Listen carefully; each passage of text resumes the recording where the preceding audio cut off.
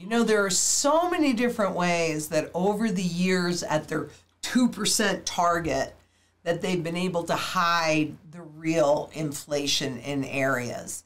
And we're going to talk about that coming up.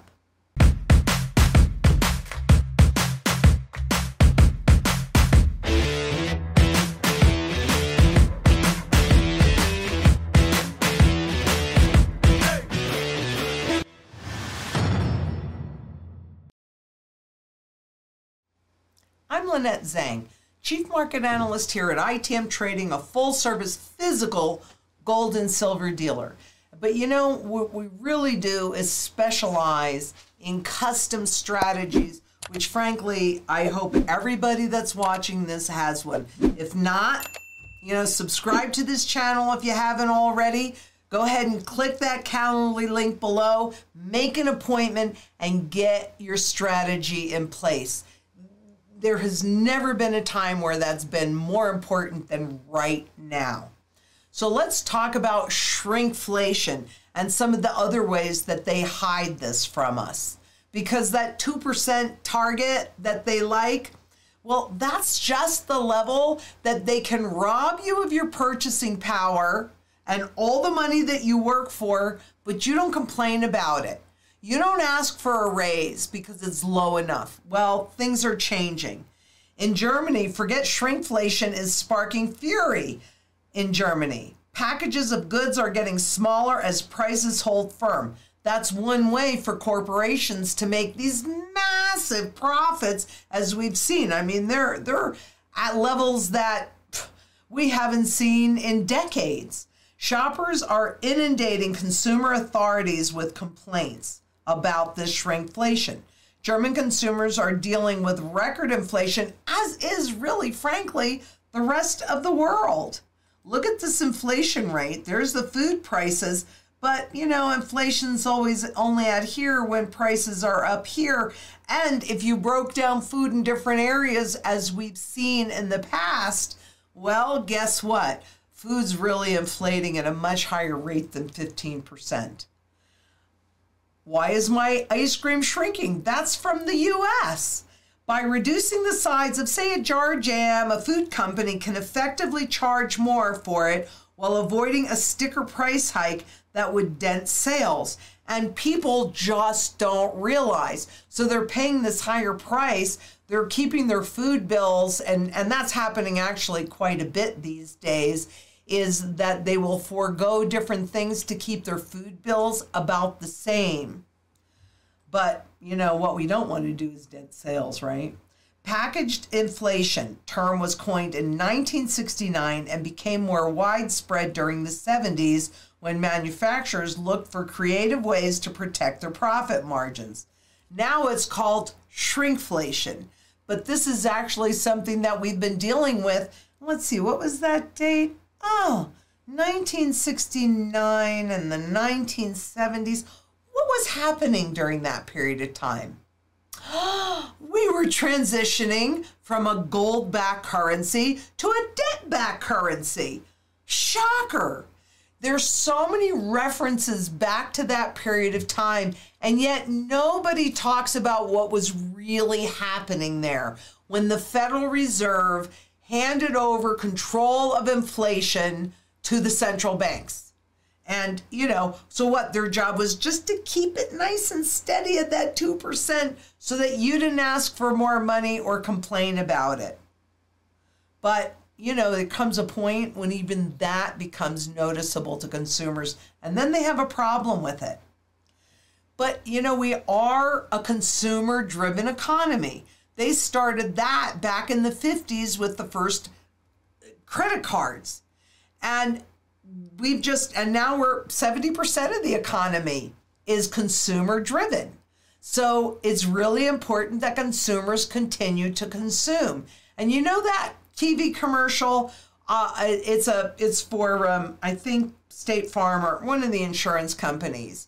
And this guy is saying goodbye to the package delivery guy. I can't afford you. I can't afford to do this.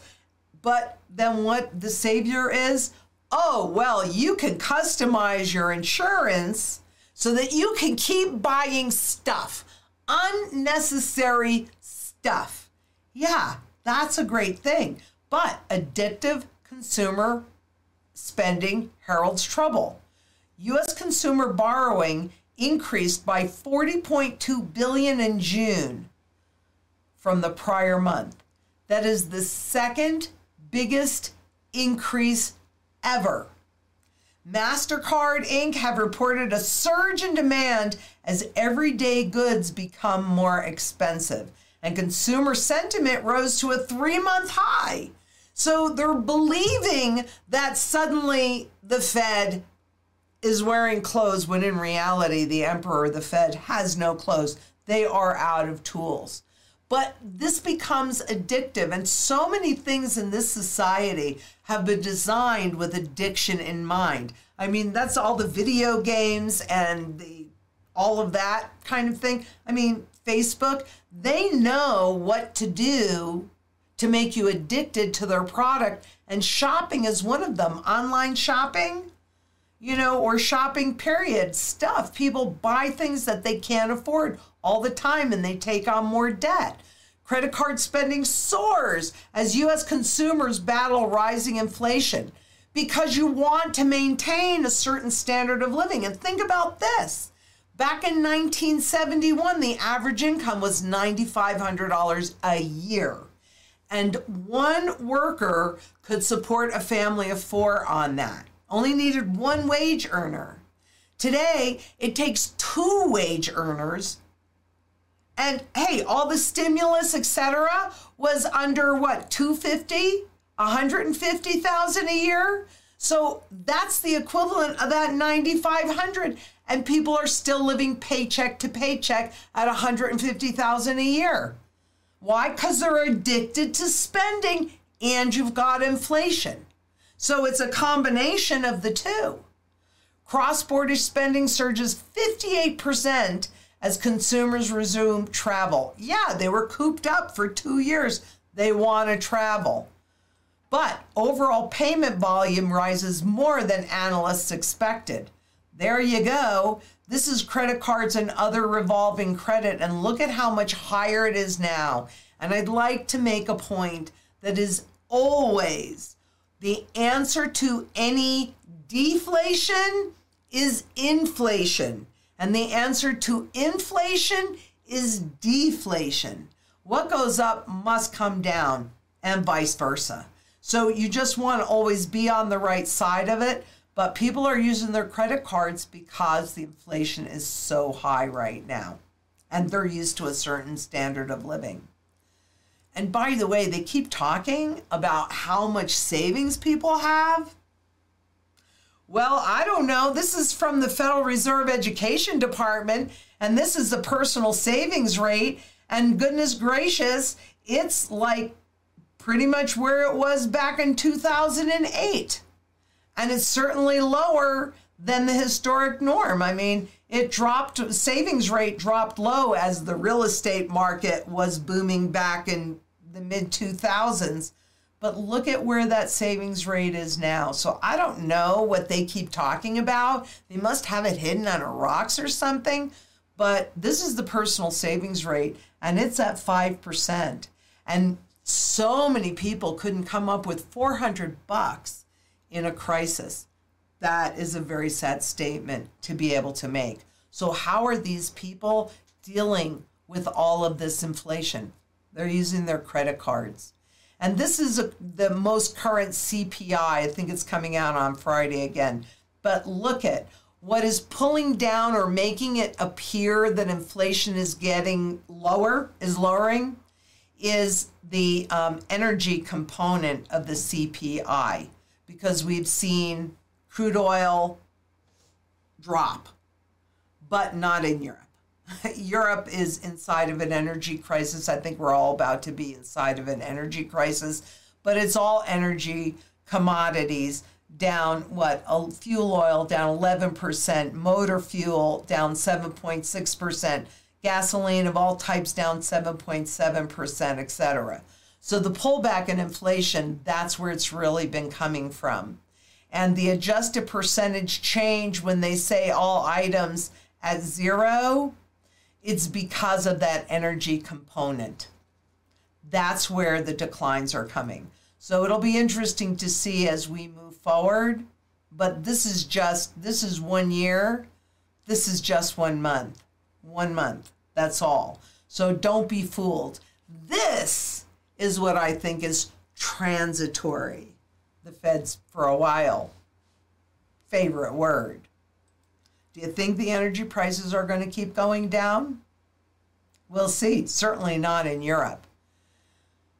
But here's another indication of where we are. And mind you, we are getting different signals because it's like a bridge. You know, if you're inside of a hurricane and there's a bridge and it's swinging back and forth and back and forth and back and forth, at some point it just crumbles. So here the New York manufacturing suffers near record plunge. Well, guess what? The other plunge was in 2020 when we were dealing with the pandemic. This is pretty significant. You're near levels of the great financial crisis, and supposedly we're not in a great financial crisis yet. Well, coming to a theater near you. I'm just hoping that you're really ready for it. Food, water, energy, security, barterability, wealth preservation, community, shelter. Get it done. That's what you need. But you can see the handwriting's on the wall. The headline General Business Conditions Index plummeted, the report said. New orders and shipments plunged and unfilled orders declined. That's not really good for an economy where he's raising interest rates. But what can he do? The Fed, all central banks, between a rock and a hard place. 44% of manufacturing respondents reported weakening conditions. 44%. Looking ahead, manufacturing executives signaled concern. You think? The good news is that the New York Fed said labor market indicators signal a small increase in employment and well, I must have mistyped there, but prices paid, so in other words, salaries paid are dipping. So a dip in prices paid, I'm sure, not a dip, a dip. It's not Johnny there. But startlingly terrible. So that's the way they describe the momentum in the manufacturing sector certainly has slowed. But this is a collapse. Let me tell you, you want to be in place before things collapse. Because once they collapse, you're out of choices. And you know me, I am really all about options and choices. And we've been watching for quite some time. Our choices and our options get more and more and more narrow. What are you waiting for? Get her done. That's easy enough. Because we are going to see more unemployment. In the real estate sector, we're seeing it. In the tech sector, we're seeing it. Layoffs are in the works at half of the companies. So how are these people going to survive the inflation? Institutions are high. 52% of those surveyed are instituting hiring freezes and reducing overall headcount. And 44% are rescinding offers. So we do have an interesting labor market. I'm going to talk about that more next week. But clearly, we are going to see unemployment go up, which, of course, is what the Fed wants. Because if there's more people in the labor force, you can't demand more money. So it's okay if the CEOs and those at the top get all their big bonuses. And, you know, and again, going back to 1970, the average was 20 times the CEO or the head of the company, the owner, made 20 times what the average worker made. Now it's 360 as the average, but so many, JP Morgan and other places, Amazon, make thousands of times more than the average worker. Because that's okay. And it's okay for these corporations to make higher profits than they ever have, because that doesn't somehow influence inflation. I don't know. The findings illustrate the contradictory nature of today's labor market, and tune in for the piece that I do next week on this. Because the way to protect yourself is really simply gold. So, gold and silver, but physical in your possession, and I want you to understand gold in any form is monetary, so is silver, monetary at its base. So that may not be the best way to accumulate it, but it's certainly a way if you own some silver jewelry. If it's marked 925, that's 92.5% pure. If it's marked sterling, that also is 92.5% pure. In gold, 14 karat, 18 karat, which is what's most common in the U.S. In other parts of the world, like in India, it's 22, 24. But that is still monetary at its base. I am not telling you to run out and buy jewelry because coins are more universal. They're easier to recognize. They have a much smaller premium and markup, but in any form, we've got to be accumulating. So if you already have that, that's great. But here we go. Year over year, the first quarter of 2022, gold purchases surpassed 2021. And in 2020, gold was really doing its job, and a lot of countries had to use it to just survive. But this is a partial list of end users of physical gold. Jewelry fabrication. So there's jewelry, central bank net purchases, bars and coins, technologies, ETFs. It's also used in medicine. It's also used in food. It's used in art. It's used in every single sector of the global economy. And that means that 100% of the time there is demand. And when you're going into the crisis that we're going into, what assets do you want to hold? Something that has demand in one place, like stocks. So if that demand dries up, you have no liquidity, the stock markets plunge.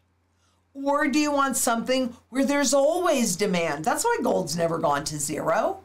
Stocks and bonds and certainly currencies cannot say that. They do go to zero frequently.